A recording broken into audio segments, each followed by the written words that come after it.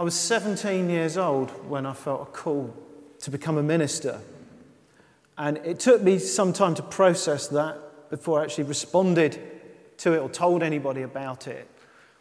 But of all the many, many, many reasons why I could find within myself why it was not a particularly good idea, there was one unifying theme, and it was this: I haven't got it. What I mean by that was that I could every single reason that I could find was basically something that I felt that I didn't have. I'm not good enough. Not confident enough. Not spiritual enough. I'm not holy enough. My knowledge of the Bible and Christianity isn't enough. I just haven't got it. And it took me quite a long time to kind of process that and come to the point of realization that not only have I not got it, nobody has. Nobody's got it. But God's got you firmly in his grip. And that's what it's all about. And I actually kind of wonder whether fairly early on in my life as a Christian and a sense of being called into ministry, I don't know this, but I've often wondered whether just maybe the possibility exists that God wanted me to go through that struggle in order to be able to perhaps present the Christian gospel as it's meant to be presented, namely that it's not about what we have got. Rather, it is about knowing that God has got us firmly in his grip. And it's because we can know that we are in him that actually then, strangely, we can say, yes, we have got it. Christ is in you, the hope of glory, as Paul puts it. The Holy Spirit is in you. But the reason for that is not because of some innate thing that you possess or that any of us can possess. Rather, it is because being a Christian is about being in Christ. Now, I think this is so important. This is why we've been following this series right through these last couple of months. It's recurring phrase that comes up time and time again in the New Testament, that we are in Christ. Being a Christian is not just about something that you believe. It's not just about subscribing to a set of doctrines, although it is that. It's not about just living a morally good life, although it is that. It's not about just worshipping God, although it is that. It's not just about praying, although it is that. It's about so many different things that we do, but most fundamentally, it's who you are. It's about identity. It's about that sense of relationship, of actually being in Christ. And that's so important to unpack, because I think probably most of us, if not all of us, have this idea of what an ideal Christian should be. And it's some kind of ideal that's up there and what being a real Christian is about. And then we look at our own lives and it's kind of down there. And there's this gap, this disconnect between the ideal of what we think we should be and the reality of what we are.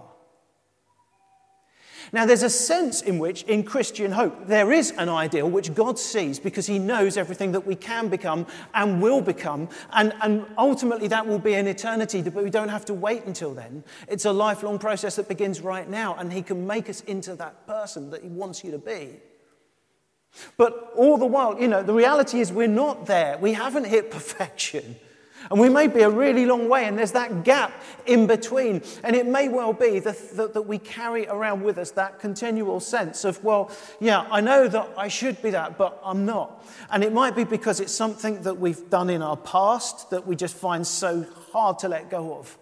Or it might be a present reality now, something that we know that we struggle with.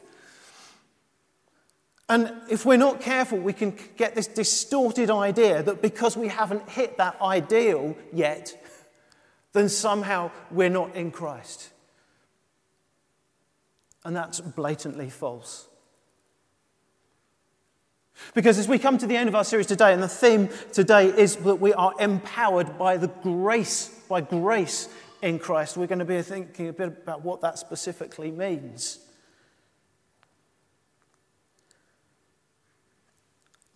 Let's share with you an image. You might have heard this before, but if you imagine this piece of paper is you. And this Bible that I'm holding in my hand represents Christ. When you follow Jesus, you are in Christ. That piece of paper is now in the book. It's not the book itself, although there's a sense in which it now forms part of it. Where that book goes, that piece of paper's going. It's not a case of you take Jesus wherever you go, but rather wherever you go, Jesus is surrounding you, but in a sense is in you. But that's not because of something specific about you, but it's something amazing about Jesus. In other words, where that piece of paper is now going, Jesus is there. Because that piece of paper is encased, is wrapped around. To be in Christ is to know that you are in Him. And there's nothing, therefore, that can separate you from Him.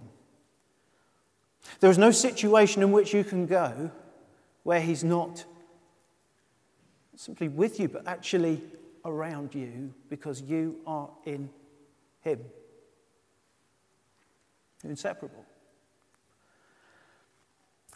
And yet we find this so hard to accept and to come to terms with, and so easily we become distracted and focused on stuff about ourselves, and all kinds of reasons why we can't really say that with confidence. Let me tell you a story. There's a story years ago about somebody who was actually making a journey. It was in the days of horses and carts. And this guy was on his cart, being towed along with this horse, and it's a long journey. And as he was making his way along the track, he saw a man walking along who was carrying this massive, great big backpack, and he looked very tired. So he drew up in his horse and cart alongside him, and he said, "Do you want to climb on board?" The man looked absolutely stunned that he'd been offered to ride. So, "I can't pay you." He said, "No, that's fine, just jump on." So this man with this huge, great big backpack climbed up onto the cart, and he sat down next to the driver. And off they went.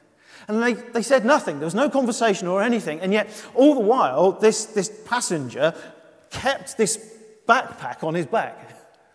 And he looked very, very, very uncomfortable.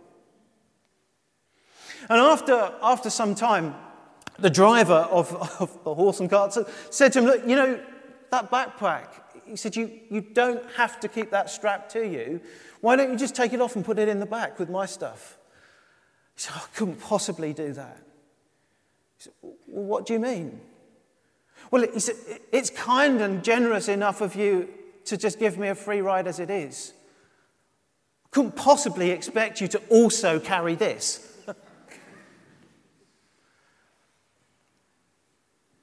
When you're in Christ, you are completely in Christ, including all the baggage that you may carry.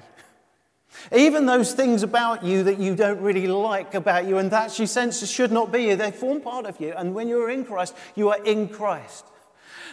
That may sound like a bit of sloppy sentimentalism. So let's turn to Scripture to be sure that actually that is not just sentimentalism. It's about grace. And you see, the thing is although Christ meets us where we are at, He doesn't necessarily expect us to stay where we are. But He meets us where we are along with all our baggage and carries that, knowing that when we are in Him, those things are dealt with. It may take a very, very long time. Indeed, this is a lifelong process. But nevertheless, don't think for one moment that because you're carrying baggage, you cannot be carried. Let's go to these few verses from the opening chapter of Paul's first letter to Corinthians. Paul he planted the church in Corinth. We read about that in Acts chapter 18. And he was there for about 18 months. So this was not just a whistle-stop tour relationship that he had with these people. He'd visited this place, and it wasn't without its problems either, but he stayed there for 18 months, and this church was planted. Sometime later, Paul writes to the church in Corinth, knowing that there are an awful lot of problems to have emerged. Now, I want you to imagine that you were Paul and you had planted this church, and the news had reached you that there were so many problems going on in this church that you had to write and you had to address the problems. Here's just some of the problems. The church was divided. There was quarrelling as well as division. There was an awful lot of arrogance going on within that church. There was idolatry. People were beginning to get mixed ideas about what they were worshipping, who they were worshipping. There was tolerance of sexual immorality. There was doubting the resurrection of Jesus, upon which the very truth claim upon which that church was set up. And there was general chaos and carnage in every direction in the relationships between people in that church. Where would you begin if you were going to write in order to engage with those issues? Well, here's how Paul begins. I always thank God for you, because of his grace given to you in Christ Jesus. Not only does Paul begin by saying something warm and positive, he actually says that he thanks God for these people. In fact, he doesn't just say he thanks God for them, but he always thanks God for them. And then he goes even further. He says, you do not lack any spiritual gift. Now, coming from Paul, that's quite a huge positive thing to say. Now, as Corinthians goes on, he doesn't pull any punches when it comes to addressing these massive issues. But that's not his starting point. When he looks at these people, he doesn't see the issues. He doesn't look at the baggage. He sees these people as God sees them. Yes, there's baggage. Yes, there's mess. But he starts with that blessing. And that's what grace is. To know that we are in Christ, that we are empowered by grace, is to know that yes, there's the mess, yes, there's the rubbish to be dealt with, but it doesn't stop God from loving you right now. There was a brother and sister, Johnny and Sally, who years ago were invited to stay at their grandparents' farm. Upon arrival, Johnny was given a slingshot to play with. He went out into the woods, and as he was playing with this thing, he couldn't get it to work properly, and he was really frustrated, and he was in a bit of an angry mood. He was making his way back to the farmhouse for him and his sister were going to have lunch with their grandparents. And out of frustration, he was messing with his slingshot, and his grandma's pet duck was making its way along the farmyard, and he struck this thing, and it died. He went into a complete panic. He picked up this duck, didn't know what to do with it, so he hid it behind a pile of wood. Just as he went to run into the house, not quite knowing what he was going to do, he just saw his sister there and noticed she had seen everything. Just as they walked through, she said, I saw that. He didn't know what to do. He didn't say anything during the meal. But afterwards, as Grandma was clearing the dishes, she said, I think it's Sally's turn to help with the washing up, isn't it? And she piped up and said, actually, Johnny was just saying that he'd like to spend some quality time with you, Grandma, and he'd like to do the washing up, even though it's my turn. Isn't that right, Johnny? Next day, they got up, and Grandpa came down the stairs and said, okay, kids, who wants to go fishing? I'm taking the boat out today. They both got really excited. And then Sally said, Johnny said that he's not really into fishing much these days, and he'd actually much rather stay at home and spend some more quality time with Grandma. And help out with perhaps some of the jobs around the house. Isn't that right, Johnny? So Sally went fishing and Johnny stayed at home. She kept this up for several days, and the week that they were staying there was drawing to an end, and young Johnny knew that he could not cope with this any longer. So eventually he went down, found his grandma, burst into tears, and confessed the lot. Before he even got to the end, she put her hands on his shoulders and she said, "Look, I know what happened. I was standing at the window at the time. And I knew straight away that I'd forgiven you. I was just fascinated to know how long your sister was going to make a slave of you." Isn't there something similar that goes on in our own relationship with the mess and the baggage that, we hear this message all the time, that God loves you, that God forgives you, that he accepts you, that it's all about grace. But that's the message we need to actually not just be part of our faith, but know that that is the very thing that underpins our faith. It's about grace. To be in Christ means that every single one of us has the mess from our past and our present, stuff that we still struggle with, stuff that we wish wasn't there but we know is, stuff that we know makes us not that perfect person that is up there, but the reality of the person down here. But when you are in Christ, you are in Christ. And you are held in Christ, including the struggle, including the mess, including the baggage. That is what it is to be empowered by grace in Christ. During the 1930s, the Golden Gate Bridge in San Francisco was being constructed. It took several years to construct. Progress was held back because there were numerous deaths of workmen working on the bridge who fell. And it held back progress, and the investors had to make a decision what to do. And there was a very, very long discussion as to whether or not they could justify installing a safety net because it was going to be so expensive. Eventually, they took the decision that they would do that, and they did. There were one or two falls, but actually, after that safety net was installed, progress on the bridge continued more or less unhindered. Why? Because although they were still working in the same conditions, that sense of confidence overtook the fear. And those workmen could get on and do their job and live their lives. Any analogy breaks down eventually, and I'm not suggesting that Christ is just a safety net. But he represents freedom from fear. And to be in Christ is precisely that. To be not driven, or rather held back by fear, knowledge of ourselves that we know all too well, and those struggles and the mess and all the stuff that we would rather wasn't there. To be in Christ means that everything about us is in his hands. We are in him.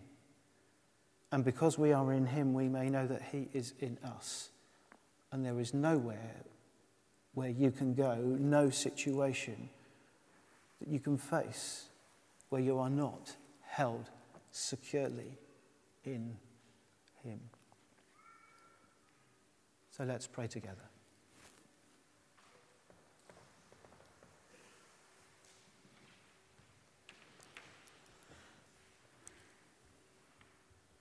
Lord, over these last few weeks, we have been thinking about what it means to be in Christ.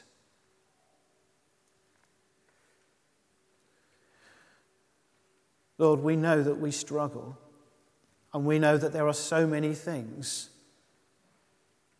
that hold us back from being the people that you long for us to be. But Lord, we thank you that the message of Christ is not that it's just all right to have these struggles, but that you accept us with those struggles, and that we can know that even though we are far from perfect, that you love us and accept us unconditionally, that you meet us where we are so that we can come with everything that we carry and know that all of that mess that comes with us is picked up and held by you. So, Lord, we ask this day and in the time to come that whatever those things may be that we struggle with, that we may not be afraid to bring those struggles to you, to know that you are far bigger and stronger and greater and wider and deeper than any of those things. That we may be empowered not by fear, but by your grace. Lord, help us to know that, help us to believe that, help us to live by that this day and every day. In Jesus' name we pray. Amen.